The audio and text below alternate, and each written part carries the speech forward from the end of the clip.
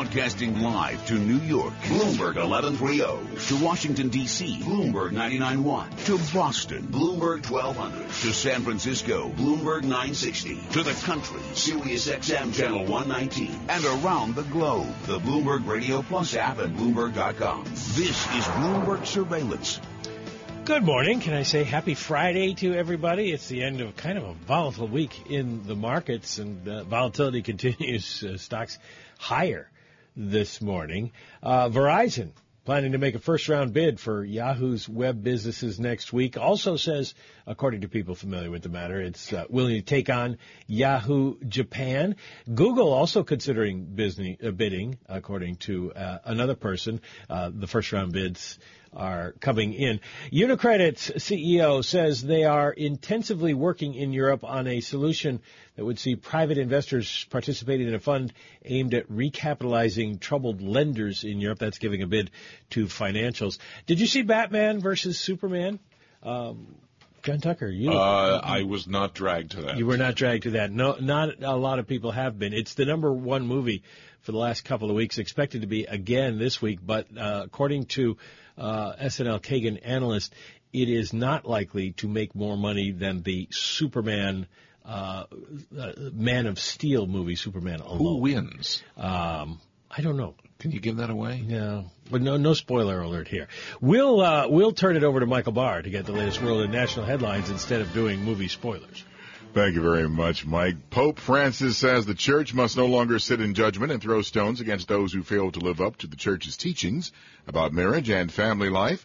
Pope Francis has released a document in which he says that individual conscience should be the guiding principle for Catholics.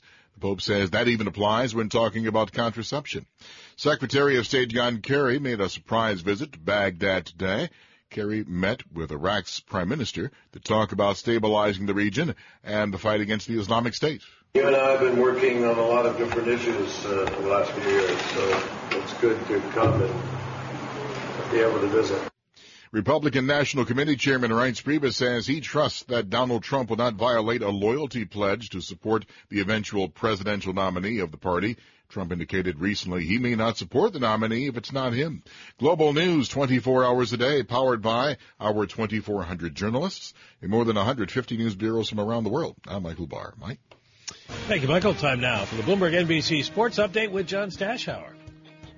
All right, Mike, Jordan Spieth went to the Masters last year, red hot, continued to play that way, a wire-to-wire victory. This year he has struggled a bit, but not yesterday. Bogey-free, 6 under, 66, and he leads by 2 over Danny Lee and Shane Lowry, Justin Rose, Sergio Garcia, 3 shots behind. Rory McIlroy trails by 4, Phil Mickelson by 5. So does world number 1 Jason Day, who was 5 under on the front 9 yesterday, and then had a triple bogey 6 on the par 3 16th hole. Round 2 of the Masters, 4:15 today on Bloomberg 1130 live from Augusta.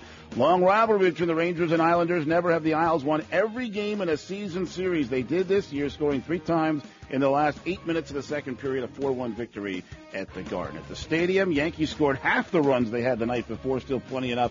8-5 over Houston on Mark Teixeira's tie-breaking 3-run homer in the 7th inning. Brian McCann also homered. So did the red-hot Starlin Castro, already his 3rd of the year. He's batting .583 with 8 RBIs. Yanks in Detroit today, and the Mets home opener today against the Phillies. With the Bloomberg NBC Sports Update, I'm John Stashauer. Thank you, John. Did you see the Masters yet? Were you watching the Masters, Bob Moon, at all? Did you see Ernie Els? No, I'm afraid I missed. First hole, a 10. 6 putts. I could do that. Yeah. I mean, as a matter of fact, I regularly do that. This is Bloomberg Radio Worldwide. I'm Michael McKee with Tom Keene. Welcome back to Bloomberg Surveillance. It is another volatile day on Wall Street and in the city and trading houses around the world. After a down day yesterday, stocks are higher. The Stock 600 up by 3 points now, 0.8%. S&P E-mini futures up by 0.5%, and Dow futures up 78 points right now, about 4 tenths. Time now for the Bloomberg NJIT STEM report, brought to you by New Jersey Institute of Technology, investing more than $110 million a year in applied research to solve problems and improve life. Learn more at storiesofinnovation.njit.edu. Here's Bob Moon. Michael, good morning. Here's what's making news in science, technology, engineering, and math. You can never have enough space, even in space. An unmanned SpaceX Falcon rocket is set to launch from Cape Canaveral, Florida, late this afternoon, carrying more space for the International Space Station. Specifically, a soft-sided room that astronauts plan to attach to the outside of the space station and inflate to the size of a small office. The blow-up cube is supposed to stay there for 2 years, with astronauts occasionally ducking in. It's a demonstration of technology backed by Bigelow Aerospace, meant for moon bases and Mars expeditions, as well as orbiting outposts catering to scientists and tourists. FBI Director James Comey revealed in a speech that the Bureau paid for the tool it used to break into a dead terrorist's iPhone. He also said the FBI is considering whether to tell Apple how it was done. And Facebook is working to combat a decline in people sharing original personal content. According to people familiar with the matter, that, of course, is the fuel that helps power the money machine at the heart of its social network. While Facebook says overall sharing remains strong, it seems 1.6 billion users are posting more news and information from other websites. People have been less willing to post updates about their lives as their lists of friends grow over time, mindful that their offerings may not be relevant to all their connections. That's this morning's Bloomberg NJIT STEM report. And, John Tucker, you can still keep posting pictures of your dog Biscuit. That'll be fine. Oh, sure. That's why we all sign up, right? Anyway, so we were talking just a few moments ago about Narayana Kocherlakota, the Bloomberg View columnist now. He used to be the president of the Minneapolis Fed, got a better job working for us. No, he writes for Bloomberg View, the occasional column. He's now a professor at the University of Rochester. This morning saying the Federal Reserve should cut rates immediately. He notes that unemployment is not low enough. I mean, there are still people, particularly in their prime working ages, who are not getting jobs or getting only part-time jobs. And he notes the drop in inflation expectations. He suggests we're not getting to the inflation that we need. Chris Lowe is chief economist at FTN Financial. And, Chris, the question that comes to my mind when I see Professor Kocherlakota's piece today is, to what end does monetary policy, does cutting rates anymore now, if they went back to zero, they did additional QE, is that going to help on either count, or have we gotten kind of the limits of what monetary policy can do? You know, funny you should ask that question. People are certainly starting to think about that. First off, wow. Here we are, a quarter point off the bottom, and it's time to roll it back. We still have decent job growth. We have, at least until this quarter, had decent economic growth. Last year was 2% or so. This year, everybody thinks is 2%. So, for starters, do we need monetary stimulus? That's, I think, the first question to ask. But on the effectiveness of stimulus, certainly we know there's limits, right? You look at the Japanese economy, which is an absolute mess. Look at what they've done. Negative interest rates, QE to the point where it's sort of questionable whether there's anything left to buy. 3 times the size of their GDP. Yeah. And the economy hasn't responded to the latest round. So, there is a limit. There clearly is a limit, and you've even got guys like James Bullard suggesting, and this is an idea that, of course, popped up outside the Fed first, but maybe if we set rates really, really low and keep them really, really low for a long time, we actually deter credit. Because, at the Fed, we always think about credit in terms of demand. But maybe we need to think about supply. Who wants to lend for no return? Is that the biggest concern that you would have right now? I mean, are we at a point where we don't have enough willingness to lend, or is there still a deficiency of supply? We're not yet at the point where there's no willingness to lend, and we know that because market interest rates are so ridiculously low around the world. But it's very sort of choosy where it's going. And So what you see is that someone who maybe doesn't need a loan, has perfect credit, has plenty of cash, they can get something. But then those who are a little bit riskier cannot. And certainly lenders are not taking risks that were absolutely standard in prior cycles. On top of that, too, people are thinking twice about borrowing because, of course, returns aren't very good because interest rates are so low. All right, let's come back with Chris Lowe. He's chief economist at FTN Financial, and we'll talk to him a little bit more about Coach Lakota's request that the Fed lower interest rates right now, and last night's Meet the Feedals, the 4 Fed chairs. Did you see the picture of the poster advertising their appearance? Looked a lot like the cover of Meet the Beatles, for those of you old enough to have bought that record album when it first came out. I'm talking to you, John Tucker. Was that a group? This is Bloomberg Radio. Bloomberg Surveillance is brought to you by Untuckit. Think your shirt is too long to wear untucked? It probably is. Untuckit has solved this, making shirts designed to be worn untucked. Visit Untuckit.com and use the code WBBR for 15% off to improve your wardrobe. Global business news 24 hours a day at Bloomberg.com, the Radio Plus mobile app, and on your radio. This is a Bloomberg Business Flash. And I'm Karen Moscow. This update is brought to you by Sector Spider ETFs. Why buy a single stock when you can invest in the entire sector? Visit sectorspdrs.com or call 1-866-SECTOR-ETF. Former International Monetary Fund chief economist Olivier Blanchard said central banks should focus on quantitative easing rather than rate cuts if more stimulus is needed to boost their economies. They probably work, although it's a bit early to say. I think it basically interferes with the business model of banks in ways which are very complex. So, or even if they do something on the macro side, I much prefer kind of more what I would now call regular QE. Blanchard spoke to Bloomberg's Tom Keene and Francine Lacroix on Bloomberg Television this morning, describing the economic outlook as not exciting. He said that global demand is weak and growth is sluggish, and this may be the case for some time.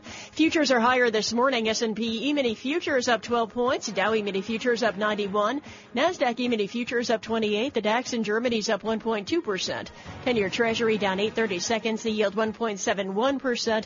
NYMEX crude oil up 4% or $1.48 to 38.74 a barrel. COMEX gold is down 0.1% or $1.70 to 12.35.80 an ounce. And the euro $1.1364, the yen 108.68. That's a Bloomberg Business Flash. Tom and Mike. Karen Moscow, thank you very much. We're talking with Chris Lowe. He's the chief economist at FTN Financial. Did you watch the Beatles last night? The Meet the Beatles reunion of the 4 Fed chiefs? I did not watch it. I did read about it this morning, saw the quotes, read the transcript. Listened to the replay on the little AM radio. No, exactly. AM radio. They were all asked, starting, Fareed Zakaria just jumped right in, starting with Janet Yellen, are we on the verge of recession? The politicians all say that things are really terrible here. So I'll put the question to somebody who does this for a living. Are we on the verge of recession? Things are really terrible here, Mike. Just to parrot it back to you, I put it this way. This year, probably not. Odds of recession in the next 2 years, 50%. Odds of recession in the next 3 years, probably getting up towards 65, 70%. The biggest red flag not mentioned yesterday. I mean, I love this. Recessions don't die of old age stuff. Yeah, Ben Bernanke said that. But corporate profit expansions apparently do. And corporate profits in the U.S. stopped growing a year and a half ago. The reason that matters is that, when profits start to drop, and this quarter is, as you know, is going to be pretty ugly too. When profits start to drop, margins are squeezed, companies start looking for ways to save. You've got to give something back to shareholders. And the first thing that goes is investment. Business investment fell last quarter. The next thing that goes is employment. Companies start to look for ways to save there, too. And look, I think when you look at retail employment, particularly in the first quarter, there are already signs of strain. Okay. Albert Edwards, yesterday on StockChat, who's always gloomy. He was optimistic like 18 years ago. Yeah. He puts out a thing on, the slowdown of the American economy. To a person, we have people assuming that the first quarter lethargy is a one-off and that somehow we improve through the year. Right. As James Bullard said, the first quarter is always weak. I don't have an opinion here, but state the optimism that we get back to 2.x% GDP. Well, okay, start with the fact that there is this crazy mystery. It's not just that the last 3 years first quarter was weak, but going back for decades, it's weak more often than not, and the BEA, they don't know why. So there may be a seasonal adjustment problem. But look, I think this one sort of smells a little different, and that's because we don't have the profits growth that gave us optimism last time. We don't have, in fact, accelerating consumption. Consumption has been slowing down, Tom, for 6 months. Car sales peaked 6 months ago. They're down 20%. I think there are ample reasons to be at least a little nervous about what's going on. And I would even add to that the Great American Bull Market, we just celebrated the 7th anniversary, but in fact, the peak in the cycle so far was also last summer. Stocks have yet to regain that high. What do you do then? What would the Fed do? We talked before the break. A 25-point basis cut, as Coach Lakota is calling for, isn't going to turn around any corporate investment. No, I think the Fed is doing exactly what they should do. We know credit is growing in the U.S. It's not growing very fast, but it's growing, which, by the way, sets us apart from Europe and Japan, where credit is contracting at a double-digit rate. In addition, we know credit is actually accelerating, which sets us apart from China, where it's stronger but coming down. So you don't necessarily have to ease. What you do is you slow the pace of tightening, and that is exactly what Yellen and the Fed have done. They've signaled a more gradual. They're getting a lot of heat for this sort of international focus they've taken. But if you step back and think about it rationally, I think they've done exactly the right thing. Just slow it down. Yeah, but what do they do if we get to an imminent recession or get into a contraction? Lowering the dots on the dot plot isn't going to change it. Well, then you have to look at the fiscal side, and it's not just necessarily spending or tax cuts, which I would say politically are impossible on both ends, right? Because Congress isn't going to allow spending stimulus, and the White House isn't certainly going to sign off on tax cuts. But there's always regulation. The one thing no one in Washington is willing to say is that regulation costs in terms of economic growth. The president has a pretty aggressive agenda of regulation he'd like to get in place before this summer. They could slow that down. You're one of the great straight talkers that come in this room. Are you telling me that if we got rid of 80% of the regulation, we get back to a Jeff Immelt-friendly 3.2% Look, GDP? Tom, I'm not even suggesting you need to get rid of regulation. Just slow the pace of putting it on. And the reason is that while some of these regulatory changes probably are neutral in terms of economic effect, it slows down business decision-making. If you know some looming change is looming, then boards freeze up, investment stops, and hiring slows. I saw him on the street the other day. I tried to cross the street to avoid him, Mike, but I couldn't. There was Dan Elpert of his wonderful book, The Age of Oversupply. Okay, is that all this is about? Is there's just too much after the crisis, and we're unwinding our oversupply? Maybe we're unwinding our overinvestment, and we're certainly unwinding our overdebt. I mean, is that really what we're talking about on a Friday in April? It's a very big part of what we're talking about, absolutely. I would suggest more than regulation. but maybe I'm wrong. No. Well, except that, look, it's outside our reach because the big slowdown is in China. And we are not going to save the Chinese economy. We're not going to turn it around from here in the U.S. And by the way, we're not going to soak up the enormous supply of commodities that was going into China. We just don't need that kind of, the rest of the world doesn't need that kind of investment. And I'll give you just one example, Tom. A friend who is in the shipping business leases these enormous freighters, the Panamax freighters, was getting $250,000 a day on those ships. It's now 3,000. There's just way too many of them, and of course they were all built to carry stuff into China that isn't going to China. So let me, if I could squeeze this in, Mike. I mean, Chris, you got to come back like every other day. The bottom line is, can we do an analysis of the American economy and take out net exports? Because there's a whole rationalization that things are pretty good, but can you take out the but? Witness your ocean liner or whatever it is quote you just gave us? Yeah, look, take out net exports and what you're left with is, looking backward, 2% growth. The question is it 2% growth going forward?